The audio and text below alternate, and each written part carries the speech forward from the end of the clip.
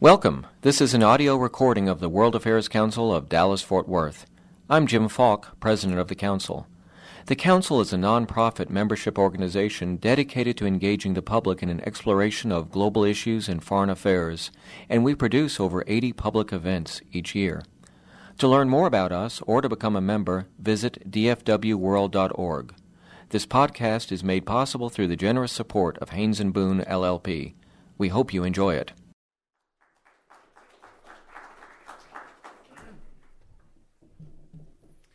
Thanks, Jim.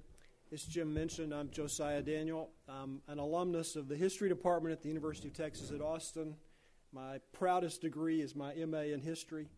I'm the chair of the department's visiting committee, and I am happy to be a recent new member of the World Affairs Council. We're pleased to have Dr. Jeremy Suri here with us tonight to speak about a very important topic, nation building. He is the Mack Brown Distinguished Professor for Global Leadership, History, and Public Policy at UT Austin. He holds appointments in the university's History Department and also in the Lyndon B. Johnson School of Public Affairs. He came to the University of Texas last year after a distinguished career at the University of Wisconsin.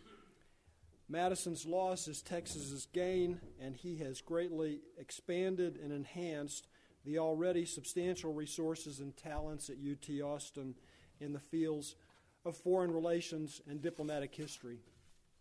The UT History Department, which, by the way, is number one in the nation in placing its PhDs in tenure-track jobs, includes at least 10 international historians, plus there's the impressive faculty and resources of the LBJ School. And the result is that with Professor Suri, the University of Texas is now one of the 2 or 3 places in the nation where the most promising young students and scholars of foreign relations and international history are studying and aspire to come. Professor Suri's credentials in history begin with an A.B. at Stanford, an MA from Ohio, and then his Ph.D. in history from Yale. International history and foreign relations have been the field that he has relentlessly tilled, and the bountiful crops of his prodigious labors include more than 60 articles or book chapters, numerous book reviews, and op-eds. He has, by the way, a great blog at jeremysuri.net. His books include the book on which tonight's presentation is based, Liberty's Surest Guardian. A second book that I found to be fascinating and profound is Henry Kissinger and the American Century, published by Harvard in 2007. And before that, in 2004, his book Power and Protest, Global Revolution and the Rise of Détente. He's not only a superb teacher of undergraduates and graduate students, he's just been named one of the 300 top professors in the nation by the Princeton Review, but he's also a scholar who links up and bridges history with a variety of other subject matters and disciplines and endeavors. For example, there'll be some flyers in the back as you exit about a 2-day executive education seminar that he will conduct at the LBJ School in May. And he's a public intellectual whose speeches and public presentations I literally could not count. I mentioned his book about Henry Kissinger. To me, it exemplifies the Suri method. It's neither a standard biography nor a traditional account of the Cold War. Rather, he uses Kissinger's life to demonstrate global change, social and political transformations across nations and societies over the 20th century, resulting in our current world. His thesis is that we must understand the experiences of Henry Kissinger and American power as processes of globalization that have revised our understanding of things like citizenship, leadership, democracy, and even faith. Hopefully, he may have a moment in the course of his presentation to say a little bit about what it was like to interview the notoriously difficult Henry Kissinger. His newest book, Liberty's Surest Guardian, tackles a concept freighted with competing meanings as we think back on the events and politics of the past decade, nation building. When I heard Jeremy speak for the first time 6 months ago, he changed my way of thinking about this subject, and so I'm most pleased to introduce to you now Professor Jeremy Suri.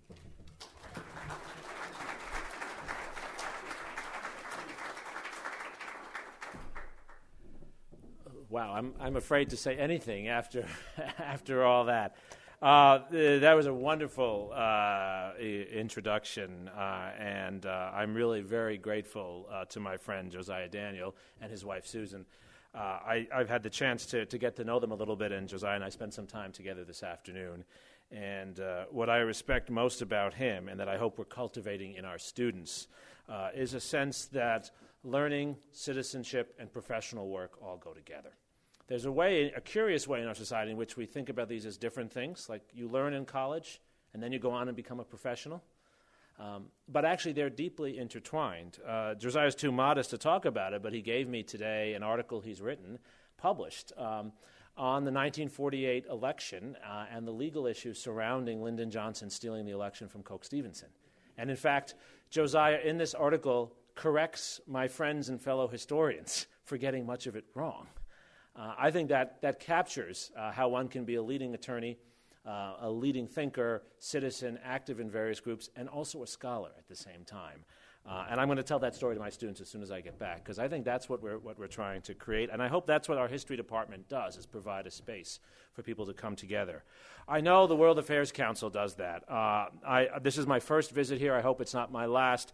I've spent a lot of time at various World Affairs Councils around the country, and I'm always impressed with the interest that local communities have in foreign policy and foreign affairs, and I'm always impressed with the work of people like Jim Falk, who are able to bring people together. I think this is absolutely crucial. It was, of course, Alexis de Tocqueville, who, writing more than 150 years ago, said that the vibrance of American democracy for him was the local connections that people make around various issues of political importance. That's what separated democratic America from undemocratic France in his eyes. So these groups, I think, are crucial to that buzzword we use all the time, civil society or social capital. And I feel honored just to have the chance to come to talk to a group like this. So thank you, Jim, for inviting me. I do want to thank the people who do the real work around here. Rachel Vogel in particular, and the other Rachel whose last name I didn't catch, but both Rachels. And then the two Lancasters, Jocelyn and Kendra, who just been fantastic to work with. I also want to thank my boss, Alan Tully, who's here, the chair of the history department, and Rick Geyer, who's a great friend of the history department. Rick, there you are. And last of all, and I promise that I won't go on thanking people forever, I do want to thank my friend Jim Young and his wife Susan Young. I met them at a Chancellor's Council event a number of months ago in San Antonio, and Jim has just been wonderful, and Susan as well, in reaching out to me. Jim picked me up at the airport today and took me to the TEDx SMU event that they were doing, and I'm going to be involved in TEDx with Jim. I'm just astounded at the energy he has in bringing people together around issues of serious policy, and that's what our society needs more of. So thank you, Jim, for that. So my book does grow out of, I don't know if it's a Surrey method. My wife would call it a Surrey craziness. But it's an effort on my part to think through an issue that is scholarly, but I have to say also professional. I come from a family of immigrants. I come from a family of pretty much nothing but the shirts on their backs. This is the American story. Part of my family comes from India. Part of my family comes from Russia. And especially the Russian side, they didn't really come willfully. They came because they didn't have many other places to go. And I think since I can remember, since I was 5, 6, my earliest memories, I've always been fascinated with how people's experiences in the past affect the ways they think about contemporary issues of importance. It has always seemed obvious to me that we do not look forward without looking back. Or to put it in other terms, that the experience from which we draw when we make decisions, especially big decisions of policy, power, and money, the experiences are less what we read in our briefing papers and more what we ourselves have learned. The great political scientist Alexander George put this best, saying that it is not political science, but it is history that captures the operational code for individuals who make key decisions in our lives. It is what they bring to the table. It is the experiences they've lived through, the institutions they operate in, the ideas that often are so deeply felt that the ideas are hardly even articulated. They become assumptions, right? Do Americans really have to believe in democracy? It's so ingrained in the ways we think about our lives. We might differ over what it means, but it's so ingrained in who we are. My desire to study history My desire to write about history is a desire to understand the present and make the present a better world. Not by making the history serve the present, that's bad history, but by drawing upon the history of the past to help us understand the present better. Those are two different things. We do not write history to serve the political purposes of the present. We write history to provide us a knowledge base for understanding the present. It is only by studying the past that we can know how we've come to where we are today and that we can imagine our future. And I really want to stress that point. History is about imagination. This is what's lost in bad history courses, right? History is not about facts. History is not about memorization. History is about understanding the human condition in a way that allows us to imagine what the human condition can become at another time.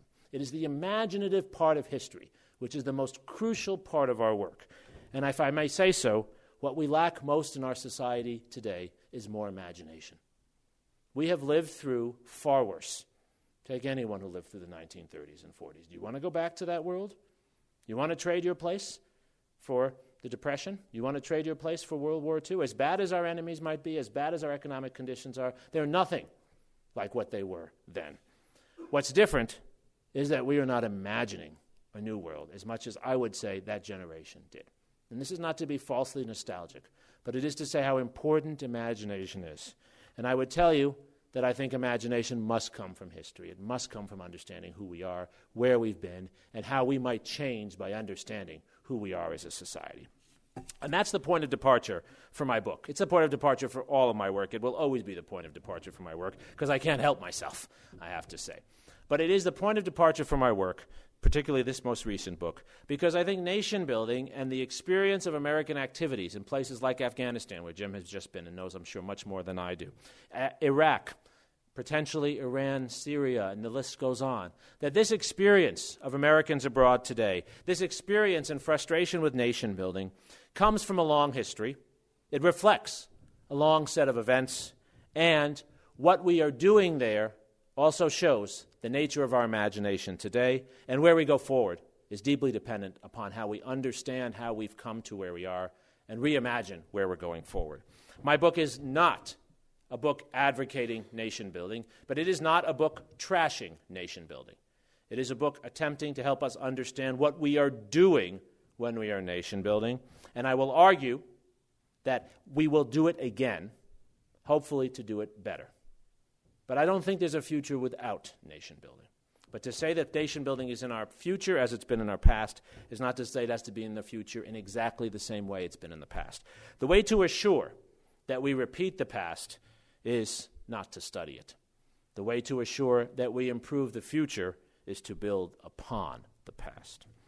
So I'm going to put out 5 propositions tonight that come from the book, 5 big arguments I make in the book about nation building. I'm going to put them out relatively quickly because we don't have a lot of time, but I hope they'll provoke you, and I hope we can have a discussion about them. If you agree with what I say, you're right. If you don't, you're wrong, but we can still have a discussion anyway. My kids have realized this. They usually stop me at that point when they're in the conversation.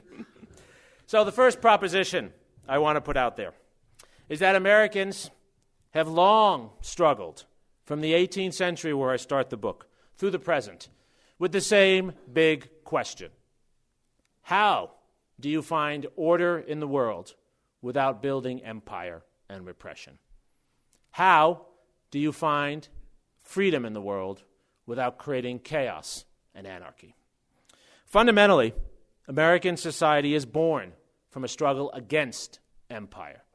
But fundamentally, from the very start, American self-interest is tied to a world of orderly trade and interaction across space. We are not the first global generation by any means at all.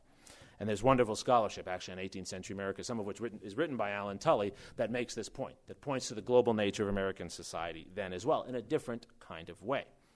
Americans have long struggled, I argue in my book, long struggled to find a set of institutions, a set of principles, a set of habits to build order without empire and to assert freedom without anarchy. And we call this the nation state. If you looked at the world in the 18th century, the nation state hardly existed as we know it. If you look at the world today, it is the only real game in town. There are many alternatives. Many are talking about things succeeding a nation-state, either at large confederal levels or internal, subnational levels. But as Mark Twain said, the notice of my death is long too early, right? Much too early. The nation-state is still around and still a major part of American and international behavior in general. What does it mean to be part of a nation-state? It means to be part of an entity of self-governance, not always democracy, but self-governance. An entity of sovereignty. The great Edmund Morgan, great historian of the 18th century, called this the American invention of sovereignty. The notion that there is a people that have a territory and that there is a government attached to that people and territory as such, and that there is a symbiotic relationship between those three. That was a radical idea when George Washington and James Madison articulated it. It is now so assumed in our world that we don't even talk about it. And if you look back in the 18th century, the imagining Americans had, based upon their deep reading of prior history, was an imagination of a world of nation-states. Thomas Jefferson called it a society of states, where individual groups would have territories and governments that were accountable and representative, and they would interact with each other, pursuing their self-interest in civilized ways, and in so doing, they would preserve their self-interests and the interests of the United States and others as well. Not a hidden hand, but a world of self-ordering, self-governing, territorially bound units. Again, Edmund Morgan puts this very well. It was a fiction Americans imagined, and in the act of imagining, they made it real. Think about it. The Constitution exists because there's a claim that there's an American people. The American people exist because there's a structure called the Constitution and a government. There was no American people before the Constitution. And there was no government for all Americans before the Constitution either. Their legitimacy is hinged one upon the other. It is a fiction. It is a tautology. It is an imagining. It is an imagining that Americans made real. I would tell you that was the greatest success in American history right there. That is the germ of our society, and is the germ of many other nation-states around the world. My first proposition is that this is the American imagining of the world. This is the world we seek. Historians of science put this very well. No scientist goes into the laboratory and does objective research. Everyone has a vision of what the world looks like, the assumed natural order. This is the assumed natural order for Americans, what we expect the world to look like. And this has guided our behavior. It is the best way of explaining how we have asserted our power as far as we have, but how little we have done to build an effective empire.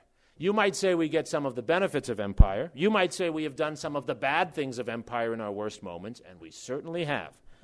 But there is no society that has sought to exert as much power as we have without any kind of true imperial set of institutions. Look at how the British manage an empire, and look at the United States. We have no colonial office. We systematically don't train ourselves in foreign languages, even though we're operating around the world. There is a fundamental American distrust of empire as we exert international power, a fundamental belief that nation-states can be the core of power. And we have consistently gone around the world trying to build nation-states. That's what nation-building is. And this is my second proposition, that this is not a 20th century story. This is an 18th, 19th, 20th, and 21st century story. It is deeply ingrained in our history. It is there from the beginning, and it is there in us today. And my book spends a lot of time looking at American society at home to see this process at home. The single most significant nation-building enterprise undertaken by any society in the 19th century was post-Civil War Reconstruction in the United States. And as I argue in the book, it created the model for American nation-building overseas.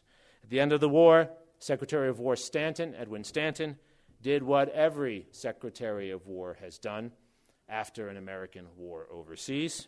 He found someone in the military who could be trusted, who seemed to have a sense of how to operate in newly occupied areas. In this case, his name was Oliver Otis Howard. He was a general who had been with William Tecumseh Sherman. Called him to Washington, gave him, as Howard describes in his memoir, a basket of letters, and said, "Here, you are now the Freedmen's Bureau. It will be your job to make former slaves into freedmen. It will be your job to turn Southern Confederates into parts of our Union. Oh, and by the way, you'll have no budget. Just requisition the resources you can get from somewhere else, right? My chair, Alan Tully, is accustomed to hearing this, right? Do more with no new budget, right? Do more with less. This is the American way as much as anything. And he was given no detailed imperial blueprint, no set of institutions pre-existing to draw on, but told to do it by virtue of the righteousness of the American cause and to do it by virtue of the sense that this would be in the interests of the people in the region as much as Americans. Many ask me, is this not another version of the French mission civilisatrice, going in and claiming to civilize the natives? It's different, because the mission civilisatrice is hinged upon the French having institutions and having the established knowledge and actually going in and educating and social engineering a society. This is not about social engineering at all. It's institutionally light. It's about going in and creating a framework. It's about going in and empowering people to govern themselves. This is why we get into so much trouble, because we underinvest quite often in institutions. But this is also why Americans have sometimes been so successful, because we don't depend upon the kinds of institutions that repress the freedom urges of many peoples either. That's the complexity that's at work here. So my book takes us through Civil War Reconstruction and shows how the experience of Civil War Reconstruction, which failed more than it succeeded, but still transformed the South, created the basis for African American education and citizenship, created the basis for an integrated national market economy that could now become a world beater in a way it never was before. How this process not only was an experience, and here's the history, but created the foundation for the next experience. And part of the story in my book is how American citizens, like American military figures, always fight the last war. We always fight the last war. We always learn from the last set of experiences, not from the textbooks, not from the historians, but from the experiences we had. It was the young men and women who were involved in post-Civil War Reconstruction who went to the Philippines in 1898, 1899. My favorite figure for this, the one I focus on in the book, the one who's been terribly misunderstood in American history, is William Howard Taft. William Howard Taft was not only Supreme Court Chief Justice and President of the United States and Solicitor General and Secretary of War, he was also the first American civilian governor of the Philippines, and before that, his first memories were of the end of the Civil War and Reconstruction. William Howard Taft was sent to the Philippines by President McKinley because McKinley wanted nation building. He did not want Arthur MacArthur in the military carrying out what was approaching almost genocidal behavior. He did not want that. He did not want military occupation. He wanted nation building in the Philippines. He wanted to do, McKinley said, what we had done for the American South for our Filipino brown brothers. Of course, there's racism and condescension, but that's not the whole story. And that's what William Howard Taft sought to do with mixed results. He created the first Philippine legislature, created the basis for Philippine self-governance to some extent, but did not go nearly far enough. In some ways, he allowed his paternalism to get in the way of his nation building. But it was that experience, ladies and gentlemen, that provided the learning and the basis for American activities in Germany after World War II. There was one man in particular you might think was slightly important who spent some time in the Philippines. In fact, spent most of the 1920s there surviving under Douglas MacArthur's terrible rule. His name was Dwight David Eisenhower. And when Dwight David Eisenhower arrived in Germany, it was not the memos he read on German Reconstruction. It was his experience in the Philippines that structured the way he thought about German society. The most important thing he realized Americans had to do was find the local elites who knew how to get things done. And whether they were Nazi or not, so long as they were not the worst killers, he wanted to work with them on our side. That's actually what Taft had done to some extent in the Philippines.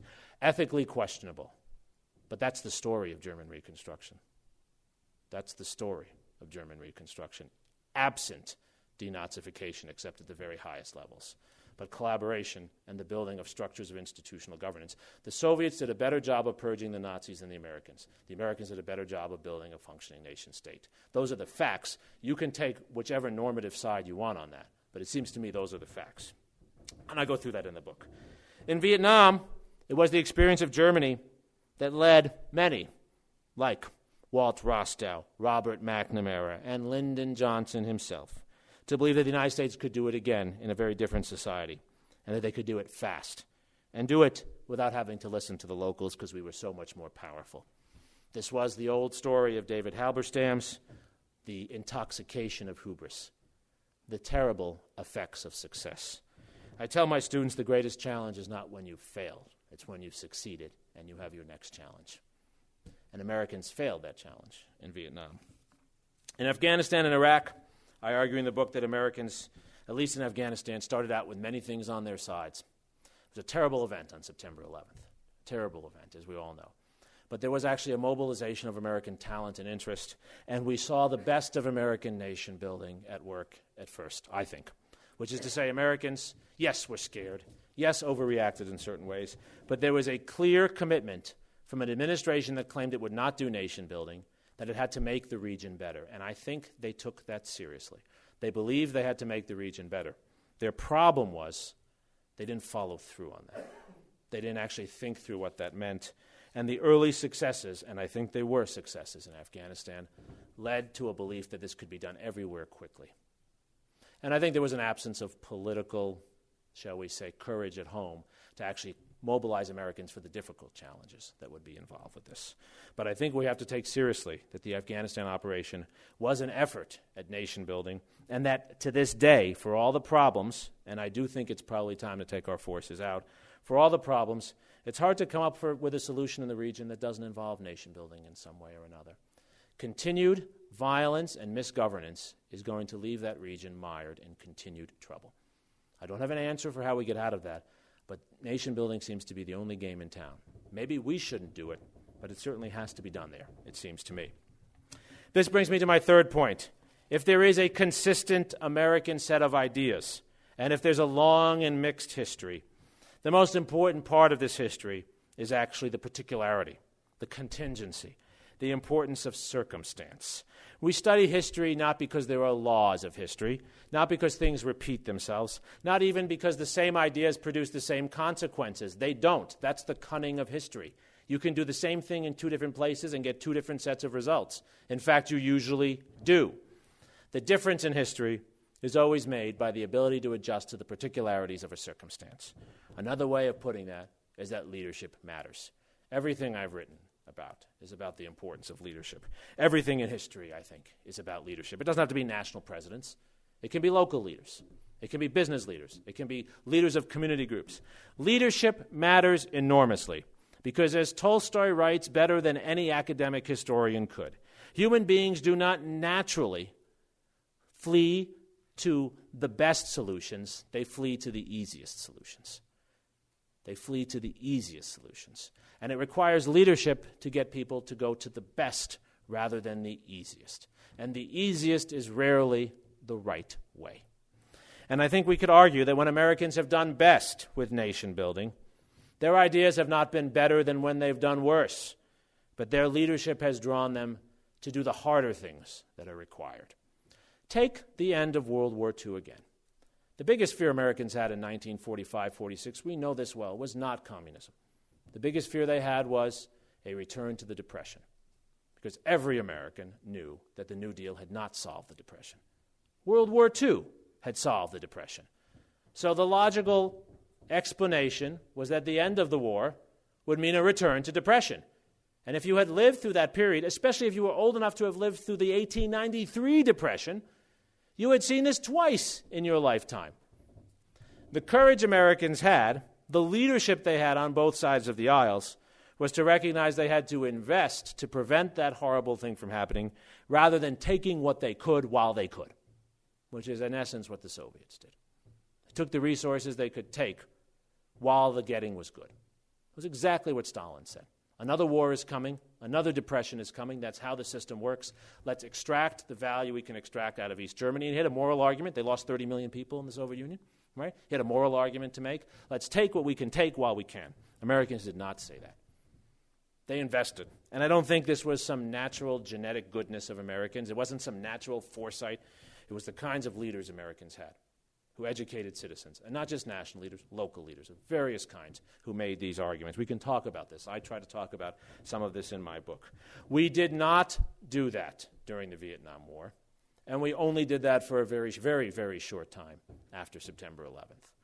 Circumstances matter, and leadership matters in adjusting ideas to circumstances. And we as a society must do a better job of not only educating leaders, but encouraging that kind of leadership. That is, I think, one of the most important takeaways about nation building. Nation building is about leaders. It is not an organic process. Fourth proposition is that in understanding all of this, we have to work our way out of our categories of good and evil. I said this at the start. You can't be for or against nation building. It's too deeply ingrained. You have to be for doing it well and against doing it poorly. And that means choosing your cases. That means choosing your time. And that means recognizing that there has to be a mix of optimism and humility. That's my formula for successful politics. And Jim and I were talking about this afternoon. You can't get anywhere if you think you can't do anything. That's a recipe for small dreams and small politics and small minds. You have to think big. But you have to be humble in thinking big. Thinking big doesn't mean believing you're all powerful and have all the answers. It is this mix of optimism and humility. It is that gets us beyond good and evil. We haven't had evil leaders ever in American society. And we've never had benevolent leaders. Every politician I've studied is vain, egotistical, self-serving, and ambitious. They wouldn't get there if they weren't. That includes Abraham Lincoln as much as any other. And none of them, even those who have gone to the darkest of their dark sides, were truly evil. But the challenge has been mixing optimism and humility. LBJ was overly optimistic about Vietnam. Bush was under-humble about Afghanistan and Iraq, right? As were the Democrats. This is not to just pick one person out. This is not a partisan comment. I think I'm dissing all the parties, I hope, equally here, right? This is an argument for optimism and humility. This is an argument for finding in ourselves that. And if nothing else, our history should provide us with models for that. Not because we can do the same, but we can see how time and again Americans have been able to think big, have been able to help other societies change themselves, and do it in ways that are not about Americans being all powerful and necessarily at the center of the universe. My favorite story of that is indeed the story of Reconstruction in the South. Historians commonly and rightfully criticize it for not going far enough. The Union did not do enough to eliminate the sources of violence against African Americans. It did not do enough to provide a basis for poor whites in the South who had lost their sustenance as a consequence of the Civil War. There were terrible limitations to the Union, but there was also a high hope, echoed in every word of Lincoln's, echoed in every word of Charles Sumner's, a high hope of a Union that would work together, a high hope that was embedded in real amendments, real commitments from community groups as well as the national government, a real investment in education, a real investment in the basis for infrastructural development, a real investment, I would say unparalleled, in making the losers of a civil war in part the winners of a peace. And that's, of course, what bothers historians sometimes, that some of those who shouldn't win did win in the end. But that was the humility of American society. It wasn't that the Union said we won and we have all the answers. It was that the Union said we must build a nation together. That's what makes Abraham Lincoln endure, right? People stand at the Lincoln Memorial like my 7-year-old son and read the second inaugural to read that message. That's what endures there. That's what endures in that message. That's what Americans said at the end of World War II as well. They were not flawless. But this was not to be victor's justice. This was to be a cooperative world order. That's what the Atlantic Charter was all about. That's what the United Nations Conference was all about. That's what about American management of its atomic monopoly was all about. This was to be a cooperative, anti-communist, but yet cooperative system. Not open to all equally, but not about America imposing its way upon the world. The history of humility and optimism hand in hand can be an inspiring history for us to think about bringing those things together in our own world, I think. And this brings me to my final proposition, perhaps my most important one. I hope people remember this and argue with it to some extent maybe, which is that there is something to the word wisdom. It's a word we don't use very much. But we've all met wise people. We've all been in societies that seem to operate out of wisdom and others that don't. Wisdom, I think, is the goal of higher education. Wisdom is why I'm in this business, not because I'm wise, but because I hope somehow by being unwise I can get others to be wise. Wisdom is about the ability to see beyond your immediate moment, to see beyond yourself. It's what Karl von Clausewitz calls the kudoi, the ability to see the structure of something. It's what Tolstoy says is an understanding of the spirit of your times. It's what Sun Tzu calls knowing thyself and knowing another. Wisdom is about more than facts. Wisdom is about more than formulas. It's definitely about more than mathematical calculations, as important as mathematical calculations are. But it's also about more than eloquence. It's about more than reading documents. It's about more than being able to throw out historical facts. It's about understanding relationships. It's about understanding human nature. It's about anticipation. It's about seeing beyond the immediate to the important. And Henry Kissinger, and now I will talk about Henry Kissinger a little bit, said this best to me, and I'm sure I'm not the only person he said it to, but I quoted it in my book, so I take credit for quoting it, even though they're his words. What he said was, I think, very profound. He said the biggest challenge in policy that he had seen over his long career was that the smart policymakers generally let the immediate crowd out the important. They get too caught up in what is immediately happening before them and forget what's really important and find themselves in a place they didn't expect to be and say, holy, how did I get here? How did I get to this place? That's the story I tell of Lyndon Johnson.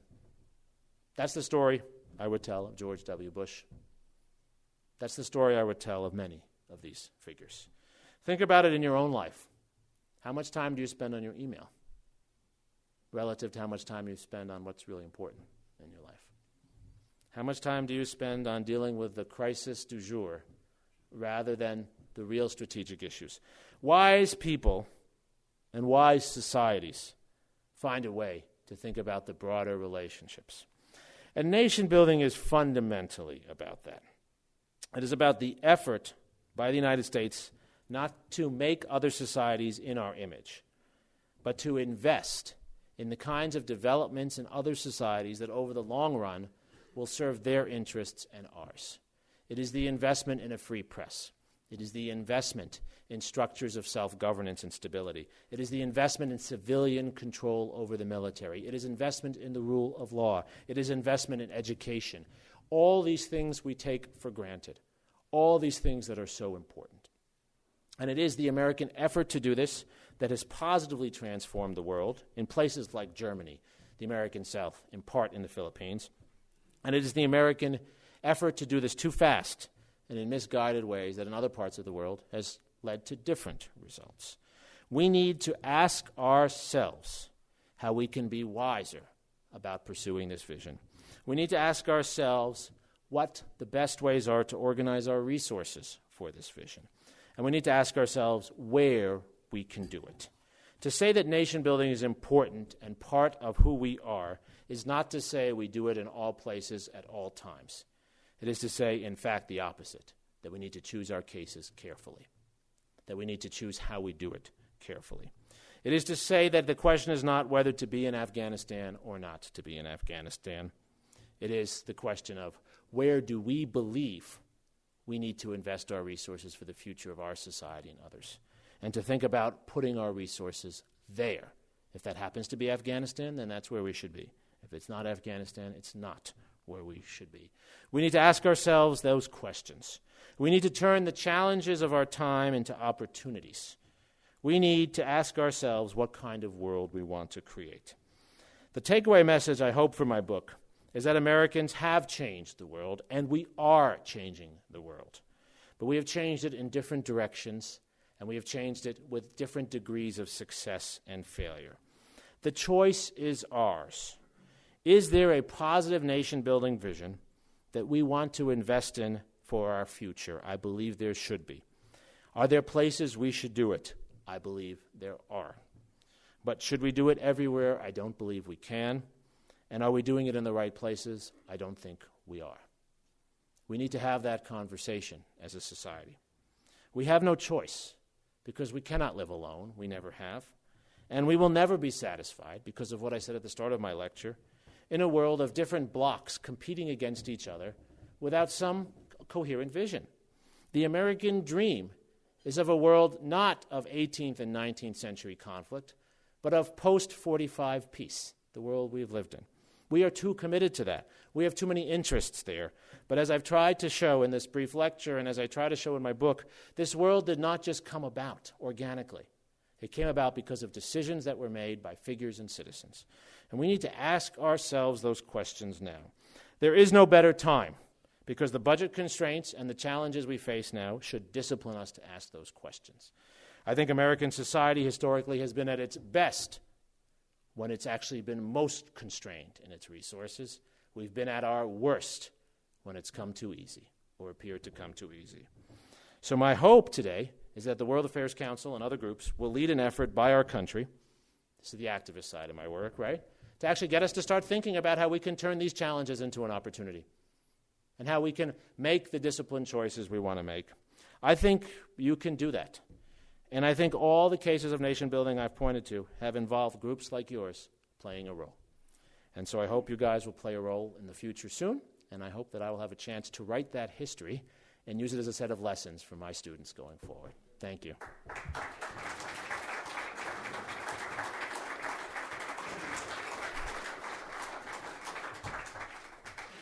Thank you so much, and you've certainly given us a lot to think about, and I think one of the most challenging questions is going to come from Shannon, who is in 11th grade, and she says, when responding to nations and their call to help, do you have the responsibility to nation build, or do we have, I guess, or is it a global responsibility? And then she also writes in here, what is the role of R2P, the responsibility to protect?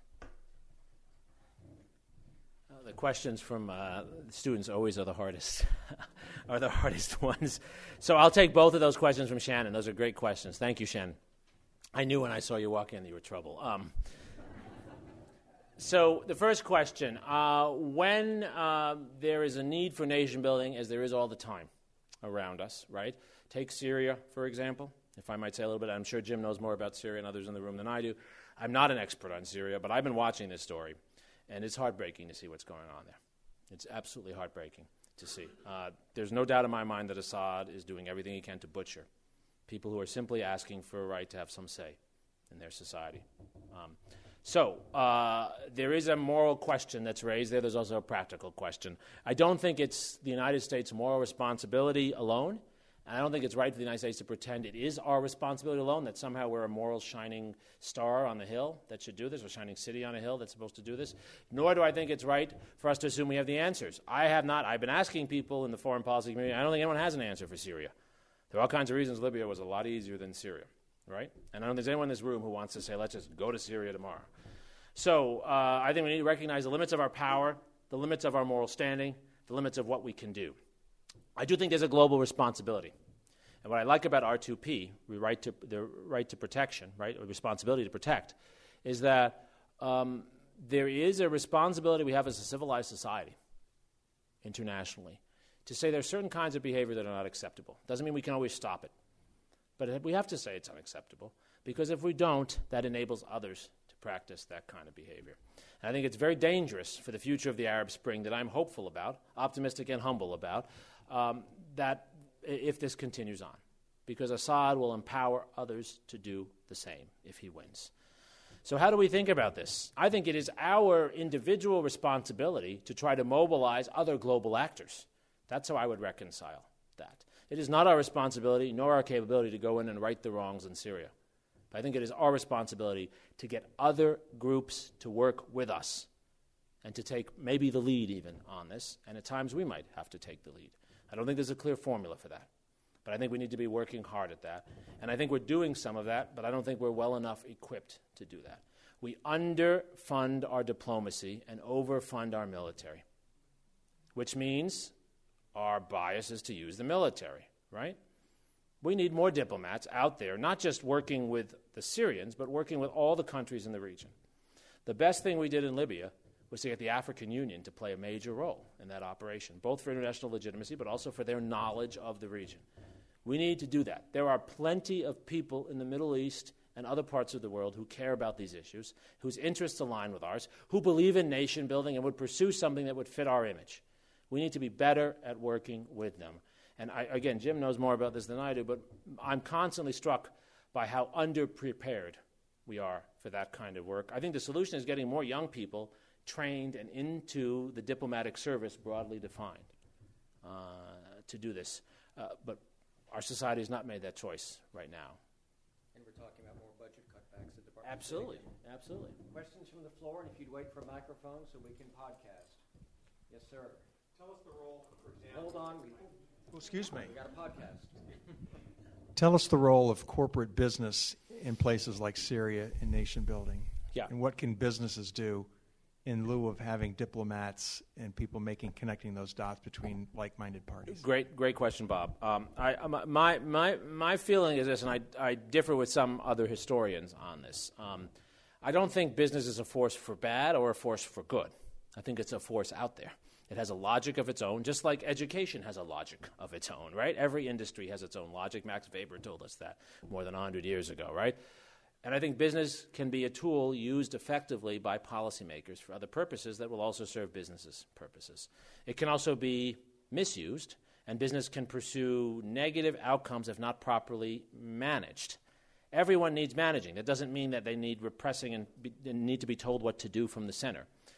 But I'm a believer that any kind of absolute unchecked power is corrupting. Too much money corrupts people. Never leave money on the table. I tell my children, never tempt someone.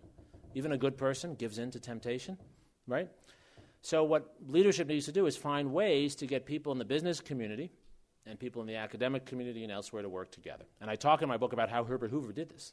This was the Herbert Hoover vision in many ways. It didn't work in the Depression, but it worked damn well after World War I to deal with war relief, and it worked very well after World War II. And actually, you'll see if you read my book that Herbert Hoover is a key person for Harry Truman in doing this. They got the labor unions, the business entities, the academics, and the civil rights activists all together to see an interest in reconstructing Germany. That's good politics. Truman didn't say, I'm going to support business over union or union over business. That made no sense to him at all. And he wasn't anti-union or pro-union. He got people to work together, right? And I think that's what good business people do, right? Our problem today, I think, and again, there are people in the room who know more about this than I do, what I see is historically different. It's not just the polarization, but it's the treatment of business as a subcontractor rather than a partner. And that is historically different. There's always been some element of that. But we've gone over the last 10 years to spending more, but doing it through a subcontracting method, which I think is about not claiming political responsibility. Right? Congress doesn't have to claim it's actually responsible for this. And it's also about trying to find easy expert solutions. It's a kind of technocracy, right? You hire DynCorp or you hire Lockheed rather than developing talent and actually having a discussion about it. That's historically dangerous, I think, not just for the non-democratic implications, but because I think it breaks down partnerships. Subcontractors are not partners. Partners are partners. So I want to see more real partnership. And again, Jim probably knows more about this than I do, but I think what these kinds of groups show is that there are people in the business community who want to partner, right? Well, that's such a good point. I mean, after Iraq and now still with Afghanistan, the State Department Hillary Clinton will call these summits, and they'll invite the GEs and so forth, and they'll have a nice meeting and a photo op, but nothing comes of it. Exactly. And then what you end up having is Fluor and DynCorp doing the contracts. Absolutely right. Very absolutely right. Short-term strategic interest has kind of been the center of American foreign policy, it seems to me, for quite a while now. So do you think it's time to move away from short-term strategic interest and develop a long-term mentality about foreign policy and nation building? Great question. What's your name? Ian. Thanks, Ian. Great question. You're another student, aren't you? This is fantastic. Came with his dad. Wow. Excellent. Proud dad, I hope, too. Thanks, Ian. Yes, I, like I think everyone in this room, gets frustrated at the short-term self-interest of Americans. But here the historian in me will say, this is not particularly new. This has always been there, right? I think it might get heightened by the way we organize corporate reporting and things like that. But it's always been there. And the founders intentionally create a 2-year cycle for members of Congress and the House for exactly that reason. So I don't think that's so new. But I think where there's a problem is what are the short-term interests you're focused on. You can be short-term about thinking about the economy, but that's different from being short-term about filling your wallet. Those are two different things. You can have a short-term interest in making the economy better off, but that seems to me that should be different from a short-term interest in saying preserve my entitlement or preserve my subsidy. Those are two different kinds of short-term interests, and I think we need to not group them together. Let's make a case for our short-term interest in a peaceful world. Let's make our case for a short-term interest in a better economy. But let's say that short-term interest might be different from your individual hedonistic interest. Those are two different things. You can make a short-term argument for sacrifice. And the most brilliant example of this, I still say to this day, is FDR. Listen to his fireside chats. They're all on the web now. It's fantastic. The web is great because it's there, right? I remember when I started teaching even 12 years ago, I had to bring in like audio tapes and try to get this stuff hooked up. It's on the web now. Listen, FDR never says, right, well, this is not serving your short-term interest. He says it's going to be hard. And he says, you might not as an individual get everything you want, but this is going to make us better for you soon. And that's the argument I want to see ourselves make. Too often, I think we're making the argument, I'm going to help your group, and I'm going to help your group. That's not short-term interest. Those are wedge interests. Before we take the next question, let me ask Michael's, because I think you touched on it, but I'd like you to go a little bit farther. Concerning the recent American intervention in Libya, what then is America's responsibility for nation building in that country? Which is very different than, say, what's happening in Egypt or Tunisia. Absolutely. Where they have civil society. Right, and also because we were the Air Force for the rebels in Libya. So, what Colin Powell said years ago is right. You break it, you buy it to some extent. Our fingerprints are all over this. We can't say we had nothing to do with what happened in Libya. So I think we do have a responsibility. I think we have a responsibility because, as I said, we were involved. I think we have a responsibility in Libya because we've been deeply involved in Libya since the beginning of the Gaddafi regime. This is a place where we have had a lot of oil interests and where we've been involved in doing all kinds of things, and everyone in the region knows it, so we can't pretend that history doesn't exist. But I don't think our responsibility means we need to go in and fix it. I think our responsibility is to try, and this is a big point I try to make in the book, to try to create a process that helps the Libyans to remake their society for themselves. We need to invest in a process. Again, that was the whole idea of a United Nations with a trusteeship council, when it had a trusteeship council. That was the whole idea of creating an international monetary fund. These were all American ideas, in fact, forced upon the British and the Soviets by FDR. That was the idea of creating a World Bank. Right? None of these are perfect, and none of these are perfectly appropriate for Libya right now. But they're more the model of what we need to be doing. It's not just our money, it's our effort to make this possible. It's our effort to bring people together to do this. A case that I think is a good model for Libya, which is why I argue in the book we had a good chance in Afghanistan, and Jim will tell me better than anyone can, I'm sure, why it's now all gone in a different direction, but was the Bonn Conference process that happened in late 2001. It was sponsored in part by the United States and the European Union, bringing the various Afghan groups and those in the region together. And there was agreement. That's what produced the initial Karzai interim government, and that's what produced a process that was making things a bit better there. Who knows what it would have turned out? It was never going to be democracy with roses and things like that. But who knows what it was going to look like? It was certainly getting better. Everyone believed it was getting better, right? That was more the diplomacy of the United States than it was the actual money Americans were putting on the ground. There wasn't actually much money that was being put on. We invested a lot in this. James Dobbins, who was the American ambassador, has written a very good memoir about this, talks about his role, but the number of Americans who were involved in that. What happened was, once that started to work, we sent them all to Iraq, right? I'd like to see us go through a bond process with Libya. I'd like to see us invest in that. And I think actually we have in part. I think we have to give both Democrats and Republicans credit for this, because both Obama and McCain were calling for something along these lines. You could argue there has been some consensus on this. So I'm optimistic in that sense there. Does the term colonialism still have anything to do with today's world? Great question. We just did a graduate seminar on this a couple weeks ago. So I think yes. I think there are countries that are still pursuing colonial policies. I don't think colonialism is a major force of international behavior. It has become more costly, and it is almost universally seen as illegitimate to go in and claim you are directly, permanently ruling someone else. But I would argue the Chinese are pursuing a pretty colonial policy on some of their borderlands, and I'd argue the Russians are. That doesn't mean we're necessarily better. You could argue some of what we're doing might have worse implications, but it ain't colonialism. Three things that are, to me, are the essence of colonialism. Three things that are the essence. A, you train a people to permanently rule another, hence the British Colonial Office, right? The French Foreign Legion, to permanently rule. B, you make an argument that this society should not govern itself, ever. We do the opposite. We arrive somewhere that's ungoverned and say they're going to govern themselves tomorrow, right? And three, You develop a specific policy of resource extraction. You might invest in, but you're extracting out. We generally invest in, and Lenin was right about this, we invest in because we think that the economic trade will benefit us. But that's different from resource extraction. Again, not necessarily better, but different. Categories and how we define them, I think, do matter. That's, again, why history is I think, important. Other questions? Yes, you preempted what was going to be my first question, good. And that is nation building always related to the military and not the Department of State? When we had the military panel here a week or two ago, one of the members mentioned that in Afghanistan he felt they'd done an effective job of nation building, but they were in the process of handing it over to the State Department.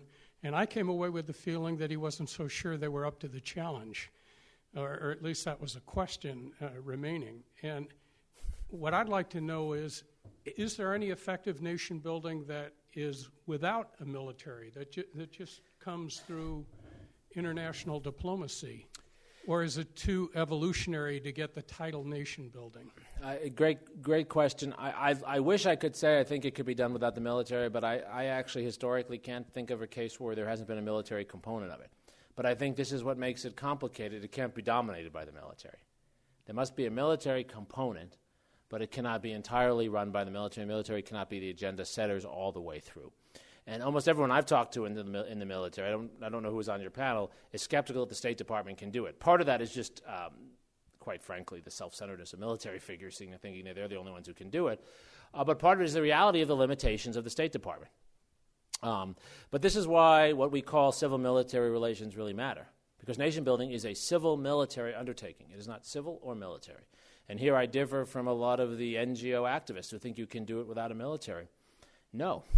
And Europe, I hope the EU gets in the business of nation building. We need their help. But they're never going to do it if they don't have capable military forces to do it. But that doesn't mean the military should run it. How do you reconcile nation building and stabilization?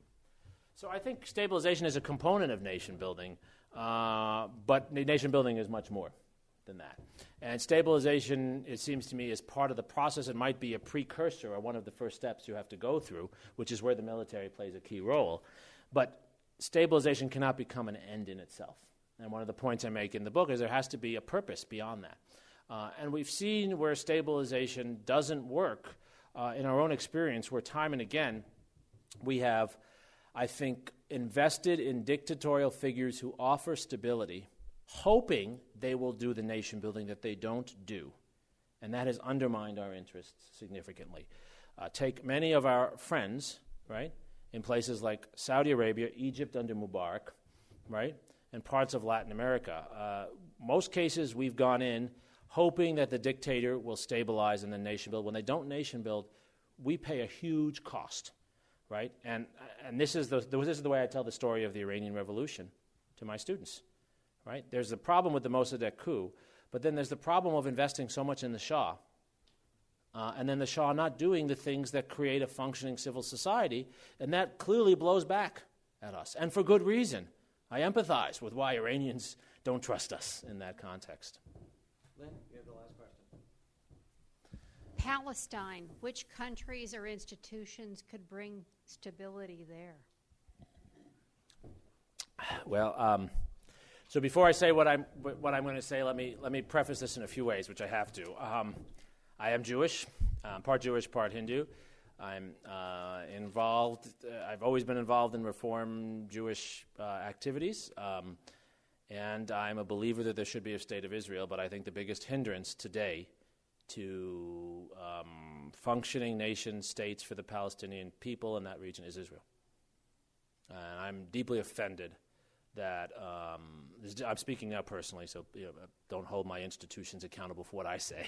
I'm deeply offended that the Prime Minister of Israel is coming to the United States and actively campaigning against the President of the United States. I don't think you do that. We would never have accepted the Soviets doing that. You don't do that. It's not appropriate. And it's not appropriate for Reformed Jewish congregations to sit on their hands and not talk because they're afraid that somehow it's not right for Jews to talk about these things. The Palestinians have done most of the damage to themselves historically. But Israel has now built, because of its party structure, a set of politics that take advantage of that and that hinder movement forward. I think there are many things that could be done to help the Palestinian people. The biggest one of all would be to end the Israeli occupation, or to end the increased settlement in those areas and the over-militarization of that region.